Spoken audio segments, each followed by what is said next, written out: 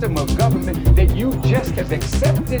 30 years ago, black folk got the right to vote. You're not in any moral position to tell anybody how corrupt they are. You should be quiet and let those of us who know our people go there and help them get out of that condition. But America should keep her mouth shut. Wherever there's a corrupt regime, as much hell as America has raised on the earth. No, I will not allow America, or you, Mr. Walker, to condemn them as the most corrupt nation on earth when you have spilled the blood of human beings. Has Nigeria dropped an atomic bomb and killed people in Hiroshima and Nagasaki?